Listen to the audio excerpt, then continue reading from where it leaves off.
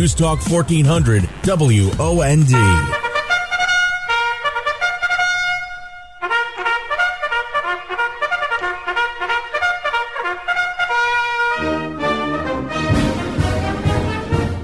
Live from the Jacob Media Studios, it's Serving Our Nation with Dr. Paul McCullough on News Talk 1400 WOND. Be inspired, learn and understand the power of becoming a servant leader and transform your life while serving our nation. Meet those who have served our country. Learn about prosperity and overcome sickness, poverty, and despair. Serving our nation begins right now. Good afternoon and welcome to episode 25 of Serving in Our Nation on News Talk 1400 WOND. I'm your host, Reverend Dr. Paul McCullough, and if today is your first time tuning into this program, I just want to briefly share with you the heart behind Serving Our Nation. This is a show that is focused on encouraging people to become servant leaders. I want to offer you hope and encouragement through stories each week of people that focus their lives on being servant leaders, on caring for other people and showing them love. Because I believe when you do that, you honor God, and when that happens, blessings just naturally follow as a byproduct of that love. Because I truly believe that when you see a need, you have to fill that need. Because regardless of what you do for an occupation, we are all ministers called with a very special gift given to us by God. And that means serving is for everyone in all walks of life. And you've seen that demonstrated week after week from people from different vocations. In the military, business, faith, community, and even people that just serve within their family. And last week in episode 24, you heard from Pastor Dave Charnick and Mr. Ray Bootwell. And the primary takeaway from that was that regardless of whether you are ministering to young kids in a youth program, or if you're a 95-year-old World War II veteran that's just restarting a new business, you're never too young or too old to love and serve others. So just a little bit about me for this week that's relevant. I have an opportunity to work with many chaplains and military ministries through my work in the Armed Services Ministry. And as a result of that, today I have an opportunity to have two really great examples of servant leaders. And their leadership permeates to many different areas: business, faith, and the military. And so first I have Mr. Kevin Weaver. He's a U.S. Air Force veteran, and he's also a CEO and the co-founder of an organization called the Warrior's Journey. And second, I have Chaplain, Brigadier General retired, Ed Brandt. Not only is he a retired Brigadier General and Chaplain, but he also currently serves as the pastor of Lely Presbyterian Church. I'm so excited to have them on, and when we come back from the break, I'll be joined by Mr. Kevin Weaver. So stay with us. We'll be right back. If you've been hearing the same old voice at the same old lies, if you're trying to fill the same old holes inside. Live and local radio you can depend on for accurate news and stimulating talk. News Talk 1400 WOND, South Jersey's news talk leader. You're listening to Serving Our Nation with Dr. Paul McCullough, a Jacob Media production. And welcome back to Serving Our Nation on News Talk 1400 WOND. I'm your host, Reverend Dr. Paul McCullough, and I'm joined here today by Mr. Kevin Weaver. Kevin, you on the line? Yes. Well, first of all, thank you so much for taking the time out of your schedule to be on the program today. It's really an honor to have you on the show. Hey, it's great to be with you. Well, Kevin, during our time together a few weeks ago and reading up on you, there's quite a bit of things that you've done in your career, but I think a good place for us to start our conversation is your time in the Air Force. So I'm curious, what made you want to join the military, and then why the Air Force over maybe the varsity team of the Army? Yeah, it's interesting. I when I joined the military, it was really probably for reasons other than just being patriotic. At a time of my life, I was really wanting to honor my father, and he was an Air Force guy, and so that was he never served, but he served as an aerospace engineer, and so that's just kind of leaning toward my family. So I thought I'll try the Air Force, and it just worked out really super well. So I really appreciate that. My father was also in the military, so I definitely feel a strong connection with that lineage there. And I hope you don't take any offense when I talk about the varsity team. There's always just a good rivalry between services. You know that. Yeah, it's always good humor, And of course, people who are in the military, when you get down range, we're all on the same team. So it all works hand in hand.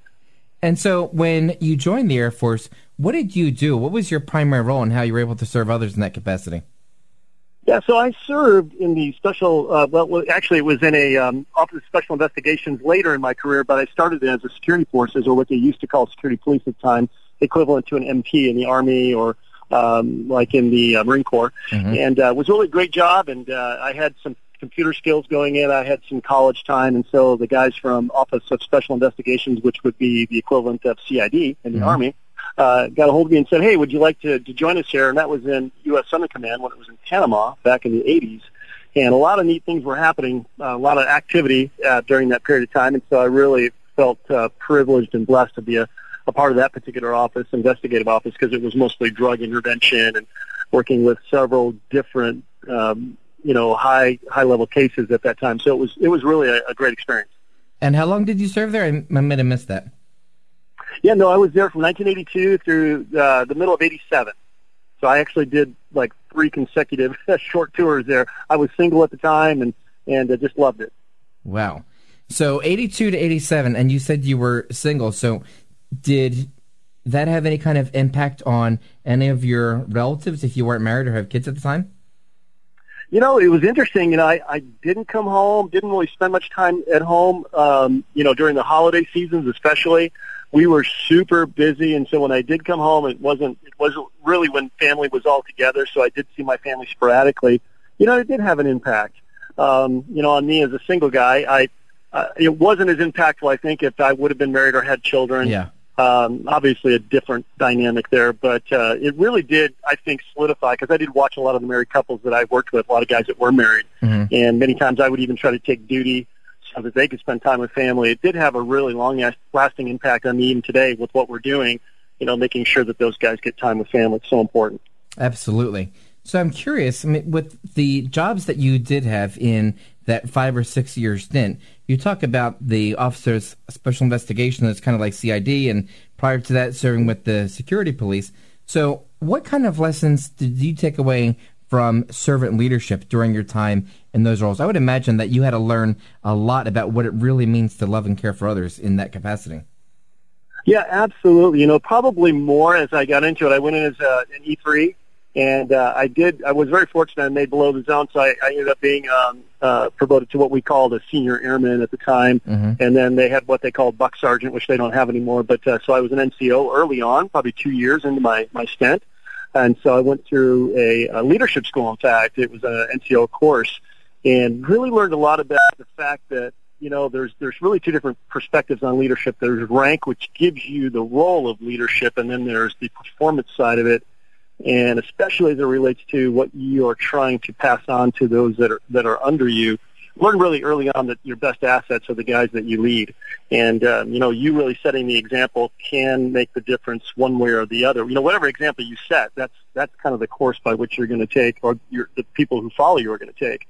So it really was a good maturing lesson for me, and I took that seriously and really tried to incorporate that as an NCO. Now, is that something that you kind of figured out on your own, or were there mentors that kind of helped to shape you and guide you along the way? That's a great question. Part of it was on my own, but I'll tell you the biggest part was I was involved when we were there in Panama. I was involved at a really neat local church with a lot of military folks in it, and there were just so many senior NCOs that I kind of rubbed shoulders with from all different branches, and I had several that became really close mentors to me. And I would lean on their experience, and it was really phenomenal. Looking back, even today, I didn't probably at the time realize how phenomenal that was. It just seemed normal to me at the time. But looking back, I know not all individuals, especially junior NCOs, get that opportunity. So I was very fortunate that way. Absolutely. So I'm curious. Now you're a CEO of the Warrior's Journey and the co-founder of that. So, one, I think it's important for the listeners to have a bit of background information from you on what that is. But I'm also curious of how you transitioned from being the NCO into the Warrior's Journey. Yeah, absolutely. We have a lot of volunteer staff, and of course the ones that aren't volunteer that are paid. I've carried those same principles over into where we are today. I don't expect anyone in our team to do anything that I'm not willing to do myself, and setting that vision and example. And there's a fine line between that and then micromanaging, and really releasing and empowering people to do what they're called to do, what they feel led to do, and probably equally important, what they're gifted to do, and just let them run with it with the kind of support and guidance and level of authority that they need to see it happen, but without overshadowing them. So, yeah, huge lessons from what I learned in the military and carrying that over. And I think that makes a difference, too, when we interact with the Department of Defense or with battalions or squadrons across the military when we're working with them, engaging with them, and supporting them from the warrior's journey perspective. Would you mind sharing for the listeners what the warrior journey is and how you got to that point? Yeah, absolutely. We found that there was really a lot of need. Of course, we know that there are so many veteran service organizations out there, but there was one need that we felt confident in that we were already doing on a world stage. We kind of had dialed in this idea of unlocking information and content to those who were doing digital searches, and working with Google, YouTube, and other search platforms. And we did some research with the Pentagon and the Harvard School of Business and found that there were really 12 unique challenges. These are not exclusive by any stretch, by the way, but there are really 12 major unique challenges from post 9/11 experiences, people in the military, that were just really difficult for most people to understand on the civilian side, and many times even for the VA. So we felt like, hey, instead of trying to reinvent the wheel, let's create a bridge by which we can connect individual folks that were really struggling, helping them to see what were the best organizations out there and how could we serve them directly as well. So we started with this idea of an online interactive community, and through this research and these 12 challenges that we've discovered, PTSD, of course, was one, but it wasn't the top one. It was number 10 out of 12. Isolation, family brokenness, moral injury, these were actually other issues that were much more prevalent. And so we developed an online platform, and we use Google AdWords to make that connection so when people are searching online, they can find us. But we really connect those people to those issues, and as they're working through those challenges, they can explore through personal testimonies. So we have video testimonies, articles that guys have written and have walked through, and then we incorporate the components of, the physical, the emotional, the psychological, but also the spiritual. We try to make it a holistic approach, as people are sharing their stories, how they've found resiliency, hope, and really solutions to really making all this make sense as they're navigating these challenges. That's awesome. And what made you want to start them? I mean, you're serving in the Air Force and you're doing stuff with the military police and OSI. So that's a big leap from that to the warrior's journey. How did you make the transition? It is. Well, during that time, what I haven't shared is that, being a believer and, someone who really faith has always been an important part of my work. I actually engaged in a lot of guys called me their chaplain, even though I was never a chaplain. They would always say, hey, I need some spiritual advice. Can you share this with me? Because I tried to live that faith, as strongly as I possibly could. And so that led to 30 years of pastoral work following the military. So I've been in pastoral ministry for a long, long time, and much of that ministry was to military members. In fact, my very first pastoral experience was going back to Panama after the 1989 invasion, and my wife and I, my new wife, in fact, because I married just after I got out, we went there and we worked with military members from all branches, really doing ministry there. So it really was something that carried over into this idea of how can we really get these guys out of isolation. So that's been a pretty big vision for the last 30 years for us. So 30 years of ministry, and how long has the Warrior's Journey been going? Yeah, so the concept started in 2014, but we kicked into high gear by doing the research in 2015, and then we launched officially in the fall of 2016. So we've just been going, for like 4.5 years. So it's really fairly new, but we've already been able to reach over 500,000 military members, veterans, and their families. Wow. And is that throughout the country? Are there particular regions that you focus on? We're really worldwide. So we do worldwide scope. So we've got, people who serve in Japan and Korea, Germany. In fact, we opened up a resiliency center, an actually face-to-face center, from our online community, because we have 4 now specific deliverables. The online community, number 1, services that we offer directly, which that would be 1, which include workshops and incorporating small group peer-to-peer type experiences. Resources, we publish quite a bit. We've done quite a few small group materials working in coalition with other groups and groups like even American Bible Society. It's been great, the resources that we've been able to partner with them, with the Warrior Bible and so on. And then the final deliverable for us is the partnerships. What we can't do, we've gone out and vetted other organizations so that we can do a very, very warm connection with someone who's maybe being challenged with something that we don't offer, but we have other groups that offer some pretty amazing services. And when that's finished, we pick it back up and say, okay, hey, what's next? Taking them through kind of a coaching experience. So you're the CEO, but you're also the co-founder. So who was your other co-founder? Yeah, so Mark Flattery, who is the president of Network 21.1, was used the whole idea of a missionary platform, a worldwide outreach program using the internet and the digital resources, and that's where this digital idea came to life. And so I came on to help him kind of take that to the next level. And as we got to talking in 2014, he says, I've got a real burden for the military, and you've done military ministry. Hey, let's put our heads together. Could we make this work? And then that's what birthed the Warrior's Journey. And that was pretty amazing. It was really wonderful that he was willing to do that for this particular targeted group. Even though he's never served, he's always had an appreciation for our military members. And so you said that you've been going for about 4.5, 5 years.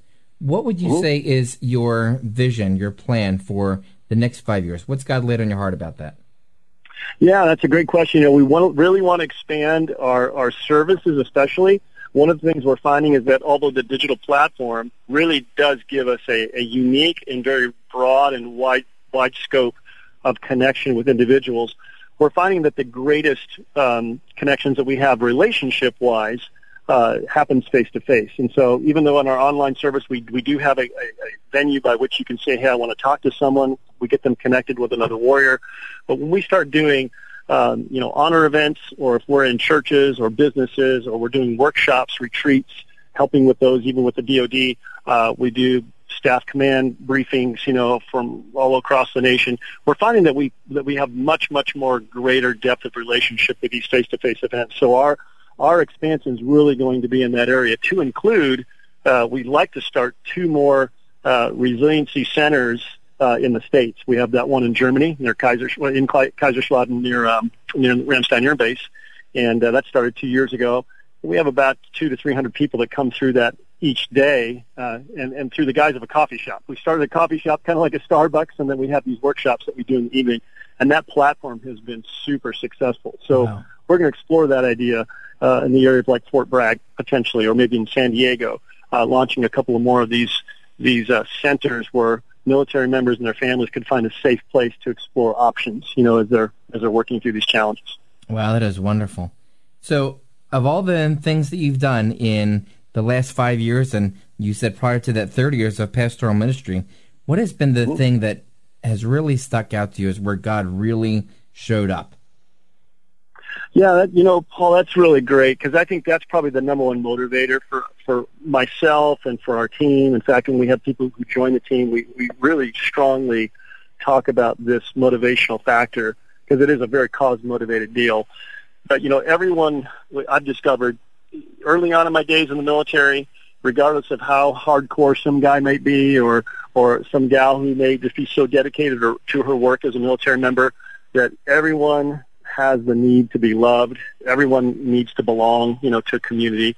Everyone is looking for purpose, and really people want to be valued. So yes, those 4 things are the things that are so impactful. So it's just been really amazing to me that each individual story that I could tell you, because we've had, like I said, over 500,000 connections, and out of that we've been able to service directly over 5,000 individuals directly, many of them who had suicidal ideation issues, but I can tell you that the common denominator are those 4 things, is that we're all human beings, and even these folks that have dedicated themselves to high levels of leadership and training find themselves sometimes in these crises because something is missing in one of those 4 areas. And at the risk of oversimplifying, which I hate to do, and if you're a listener, maybe one of your listeners is more in the field of psychology, and I'm not trying to downplay the need for that, because that's important. All of those things are so important. Mm-hmm. But we kind of hit this at a broad level, and then as we triage, we want to try to help them find those specific areas where they need to find help. And it's been super impactful. We found that relationship. That's a key component. If I can make a connection with an individual, help them know that, hey, as a battle buddy, we're there for you, and then we can somehow create that trust to carry them on to some type of service or process or plan to help them find wholeness. That's what it's all about. Amen. Well, I got about a minute left with you. So my last question to you, maybe there's somebody that's listening today and maybe they're thinking about starting a nonprofit. Maybe they're thinking about going into the military or even going into pastoral ministry. What advice would you give to somebody that's listening today and trying to figure out what God has for them as their next step? Yeah, another great question. That's probably pretty multifaceted, but if there was a common denominator in that, really, truly make sure you're doing what you feel you're called to do. Don't settle for second best. If God has called you to that, then there may be a lot of complex questions you have, like how it's all going to work. My advice would be, don't worry about those things. Just trust your gut. Whatever it is you feel like you're supposed to do, get in there and do it. Do it with all your might. And I'm telling you, God just shows up and He empowers us for the call. He won't call us unless He promises then to be with us and give us what we need to see that come through successfully. Amen. Kevin, I want to thank you so much for being on the program today. It has been an honor to have you on the show, and it was really a privilege to spend some time with you a few weeks ago. Hey, Doc, it's been great to talk with you too, and always a pleasure. We hope that we can continue some great partnerships as we move forward, and anything we can do to help, please let us know. Thanks so much, Kevin. Hey, God bless. All right, when we come back from the break, I'll be joined by Chaplain Brigadier General Retired Ed Brandt. Stay with us. We'll be right back.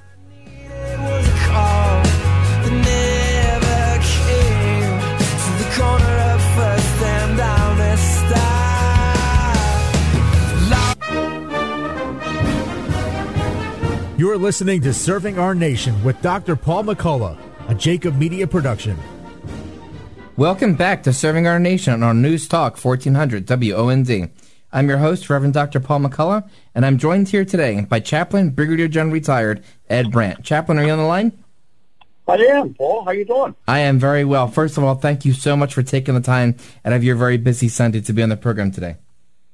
Oh, man, thanks so much for having me. I really appreciate it. Thanks for what you do. Thank you, Chaplain.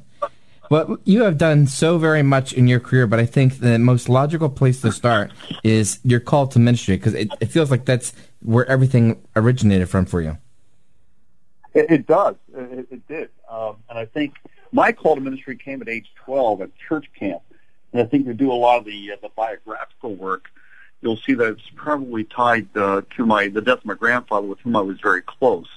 But again, I found that at church camp, made a commitment to serve the ministry, and it was just, it was high school, it was college, it was seminary. There were no second thoughts about that. Wow. And I just can't imagine doing anything else. I mean, sometimes you think about it, like what would life be like if I was in business or in more of the public eye? But this is not just a job. It's just who I am. Yeah. I don't know how to describe that, because it's not a 9-to-5 job. It's caring for people as they make requests, and always think about how to do my work better.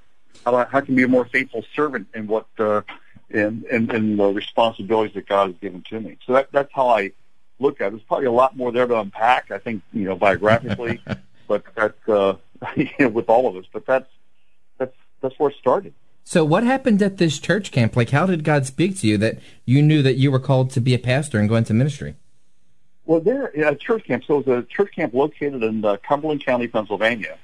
It's in the mountains. So I was raised Churches of God and went to church camp every year. But it was just in-depth Bible study, a lot of time to pray.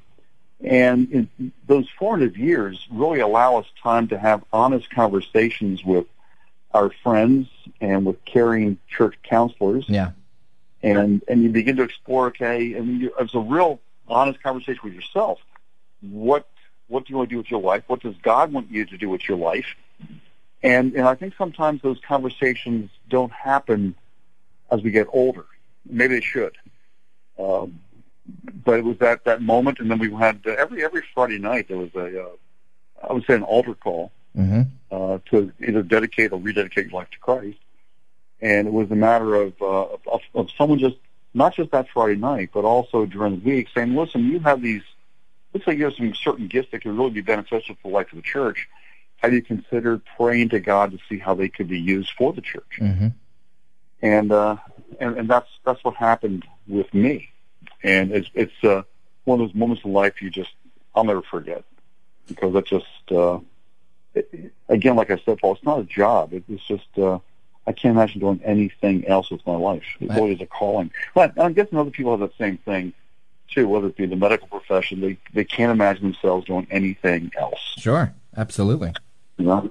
So that really resonates with me, Chaplain, because my daughter and my son, they both go to what's called a Revo program, which is the youth group on Friday night. And just last week, I had the youth director from the church, Pastor Dave Charnock, so he came on and he talked about his ministry. And just a few weeks ago, my daughter had an opportunity to go to that church camp, the same type of thing that you were referring to. So it's New Jersey Youth Camp, and hundreds of children across the New Jersey area had an opportunity to go to that. So I'm hoping that she has an experience like that one day. But she's definitely engaged in the program. I'm really happy for you and for her to have that possibility of an experience. Like I said, we in the churches today, and maybe like you get a chance to go visit a lot of different congregations and worship on Sunday morning. Some are just absolutely great, and others are just absolutely horrible. Yeah. And I think sometimes, for whatever reason, the pastor has just lost the fire in his or her belly, and they're just waiting the next 3 years to retire, as opposed to finishing strong and being faithful to the call. That faithfulness to the call, it takes you past the finish line when that time comes. Yeah. When you slow down or retire and give thanks for what God's been able to do through you in your life. Well, I've tried to be very influential in my kids' lives and help to keep them on the right path and guide them towards the cross. But there's only but so much that I can do. All of it really depends on God. But I wonder what impact, if any, your family had on your decision to enter ministry. Were they influential in your life as you were coming up? Oh, a number of things. So I was raised in Lancaster County, Pennsylvania. It's a very conservative area. Mm-hmm. And we had devotions every Sunday night at the house. And I'm one of 5 kids, so we took turns leading devotions. My parents were very committed to the life of the church, and I can still tell you, Paul, regardless of whether we were early or late, we were normally late with 5 kids. Mom and Dad paraded us down that aisle to the very front pew every single Sunday. I'll never forget that. And then Sunday school, which is a big part of life. Mom and Dad were very involved in the life of the church. They encouraged us to join the choir, to be those youth reps on church council, to go to church camp and be in. But it takes that supportive family unit. So it's not just for my mom and dad. It wasn't just, oh, let's drop the kids off the church and you get a free babysitter. It was like, no, we want you to grow in your faith. Yeah. We want you to understand who God is in your life, and that's so important today. And so, how long now have you been in ministry, Chaplain? I was ordained in 85. Wow. So I'm not very good at math. So since 85, and then when I was in college, I was actually a student pastor at a small little church out in Hamler, Ohio, outside of south of Toledo. And then, of course, probably the same thing with you when you went to seminary, did some field ed work, and then you get the first church that you serve, and it just kept going. Even in the military, Paul, National Guard chaplain, was a National Guard chaplain. Even though that was maybe a full-time position, I still was involved in the local congregation. Mm-hmm. Like I said, this whole living your faith, it's not a hobby. Yeah. You're here to make a difference in the lives of people. And you have to take it seriously or God will find another way to get the job done.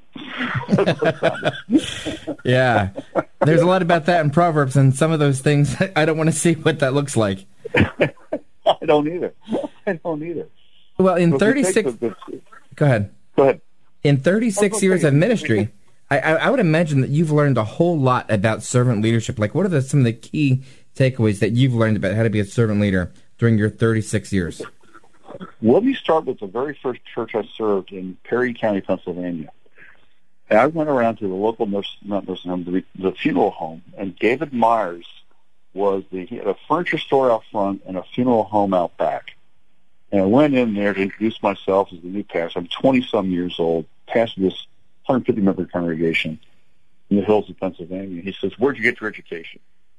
I told him where I went to seminary. He says, "Wrong. You're going to get your education here."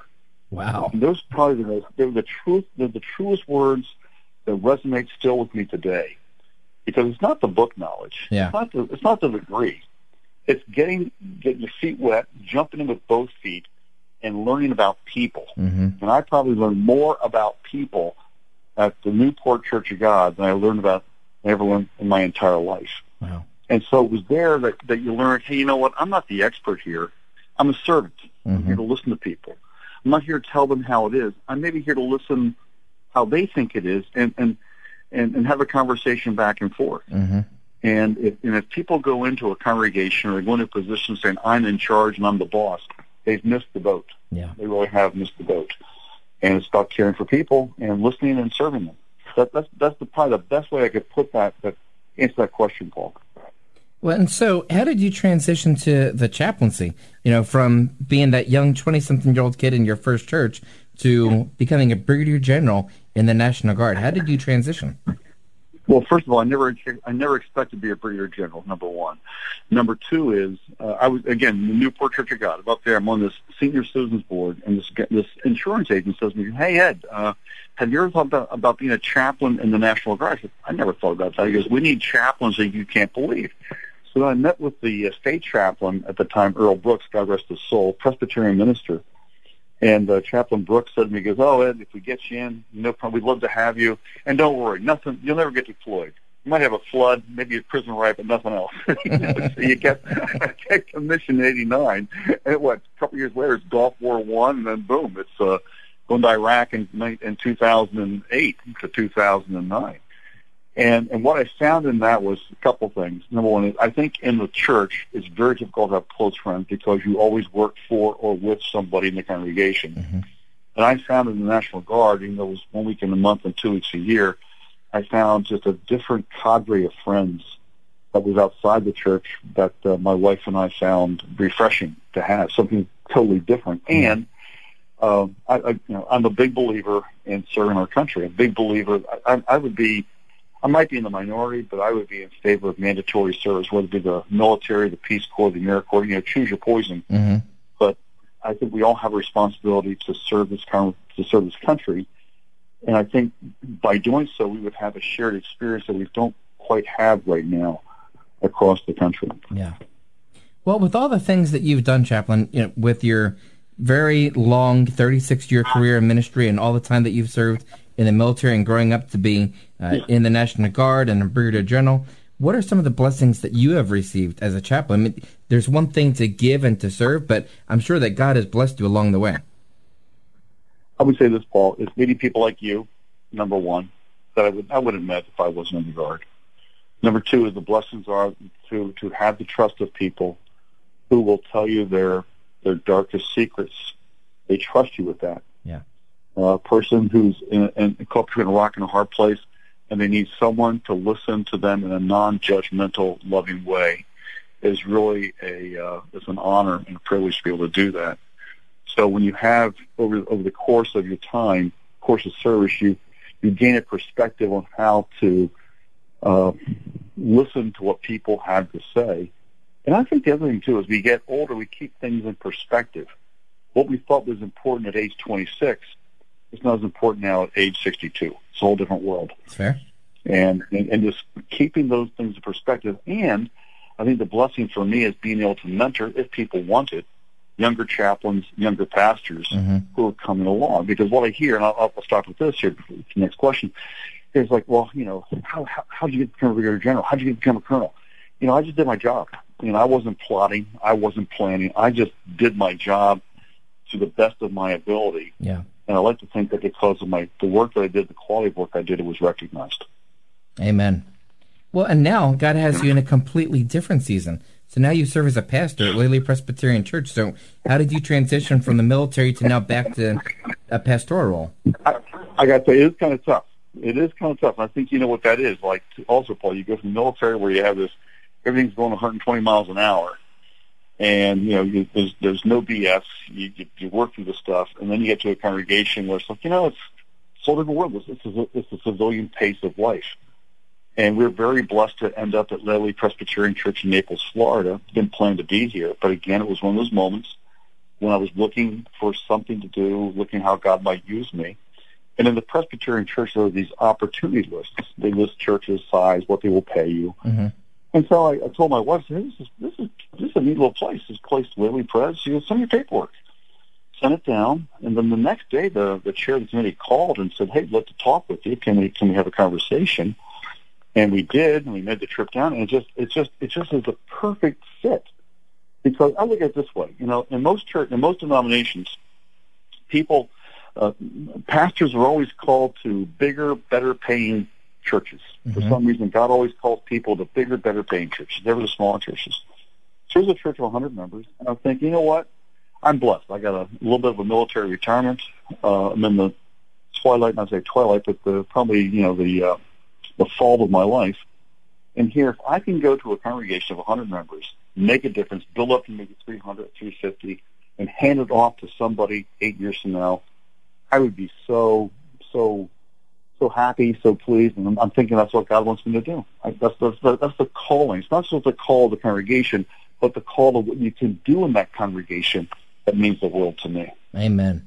Well, Chaplain, I've got a minute left with you or so. So my last question for you, you have done so much between the military and your pastoral work and all these different things. You mentioned your wife. I wonder how you're able to balance the demands of ministry and family throughout your 36-year career. What advice would you give to somebody that's up and coming? They have this fire in their belly, but sometimes they don't want to sacrifice for their ministry. They don't want to sacrifice their family. How do they balance all that in your experience? Well, number one, I didn't balance it out very well when my kids were young. I missed things I should not have missed, and I can't go back and redo that. So I would tell people, be very choosy what you miss in the lives of your children and in the life of your wife. And at this point in my life, I have a wife who's extremely patient, understanding, very supportive, very involved, and that's a blessing. It's, she's a flight attendant by trade, and she's actually going to retire from that soon. And in fact, I think today's her last day. Wow. And so it just is a matter of working together, communicating what needs to be done, why you're doing it, and never assume that your spouse understands why you're doing something. Because you know what happens when you assume things. Absolutely. And, you know what I mean? And so it's important to have that communication and understanding and support. And I tell you what, I have an incredibly supportive wife. And I thank God for her every single day. Well, Chaplain, I cannot thank you enough for taking the time to be on the program. It is just an honor to know you, but to have you on the show and to really unpack some of these things and hear about your ministry career has really just been an honor and privilege. I want to thank you so much for your time today. Well, Paul, thank you for having me, and thank you for what you do. I really appreciate your ministry, your work, and God bless you in all your endeavors. Thanks so much, Chaplain. Okay, sir. Bye-bye. All right, when we come back from the break, we're going to reflect on the lessons of servant leadership that we've heard from today's guest. So stay with us. We'll be right back. And I pray that tonight you wouldn't just watch an incredible night unfold before you, but just see it happen and not participate. But I'm believing that every one of us would lean in, press in towards God and embrace all that He has. And the amazing promise of the Bible is that as we lean into God, as we draw near to God, is that He draws near to us. And that He comes to change us and reveal Himself to us and speak to us. Amen. Well, come on, like from the front to the back, all around this incredible auditorium, let's lift our hands towards God tonight. And we're going to commit this into His hands.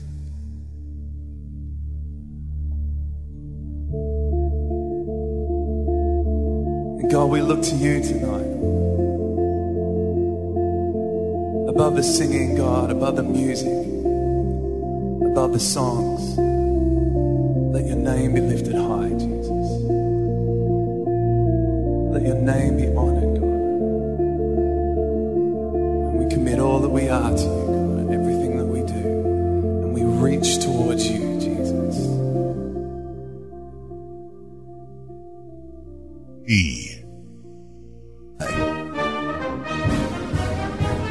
If you're interested in connecting with Dr. Paul McCullough or interested in being featured on the show, Contact Jacob Media Partners via LinkedIn.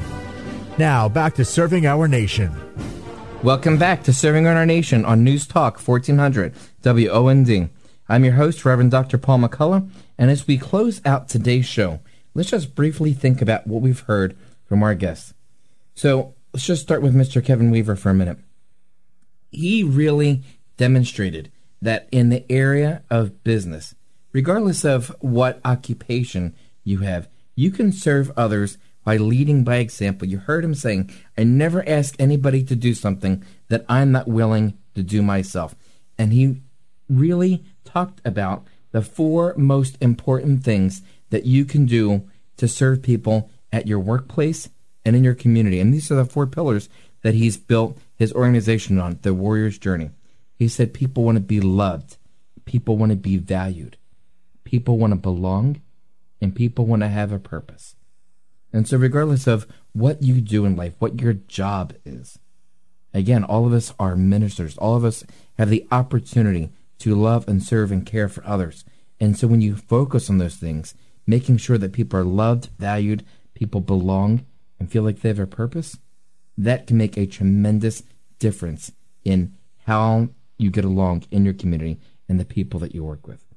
And then when we talked to Chaplain Brandt, I think one of the most fundamental things he said, it's about a calling, not a hobby, right? When you serve people through your faith, it's that calling. He said, I can't imagine doing anything else. This is the only thing that I can do. And then when he talked about the blessings that he's gotten through the 36 years of ministry, he said it's the people that he gets to meet and gaining the trust of people and having a new perspective on life as he's gone through all these different situations, and then being able to give back, to serve as a mentor to people that are up and coming, and maybe want to go in to the military to become a chaplain, or maybe want to pursue pastoral ministry.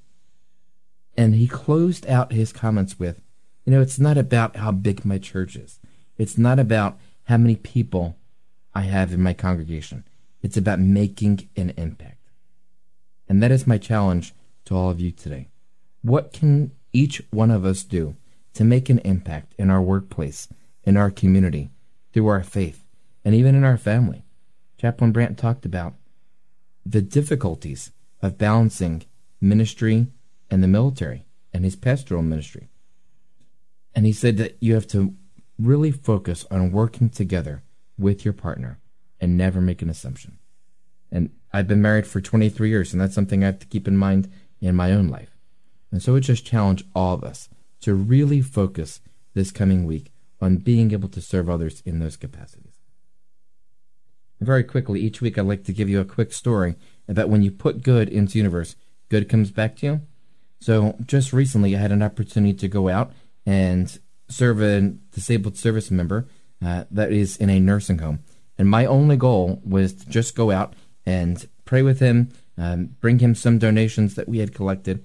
And as fate would have it, as the way that God worked the situation out, there was another individual that went with me, and he happened to be the director of admissions for the school where my son would like to go. Now, that doesn't mean he's going to get a free ride or anything like that, but it's just God opening doorways. It's God making a path, making your path straight.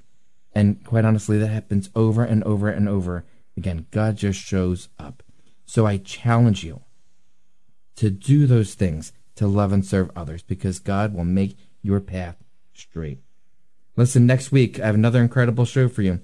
2 women that are going to be on at the same time because they work together and they have a lot to say. Collie Turner is the founder of Heroic Gardens. She's a candidate for a certificate in horticultural therapy. She's also the daughter of a U.S. Navy veteran and the granddaughter of an Army veteran. And she'll be joined by Miss Peg Sheffield, who's a registered horticultural therapist. She's a professor of horticultural therapy at Temple University. She's also a member of the advisory board for Heroic Gardens, and she's a horticultural consultant and therapist. So I'm very excited about having them on. And the last thing I want to tell you is to remind you to sign up for my Spotify and Apple Podcast mailing list. You can do that through my website at ReverendDrPaul.com. That's ReverendDrPaul.com. And you can also check out all the previous episodes of this show by going to the show tab on my website. Now listen, as you go about your week, no matter where you're at, always ask, how can I help? Thanks for listening, and join us again next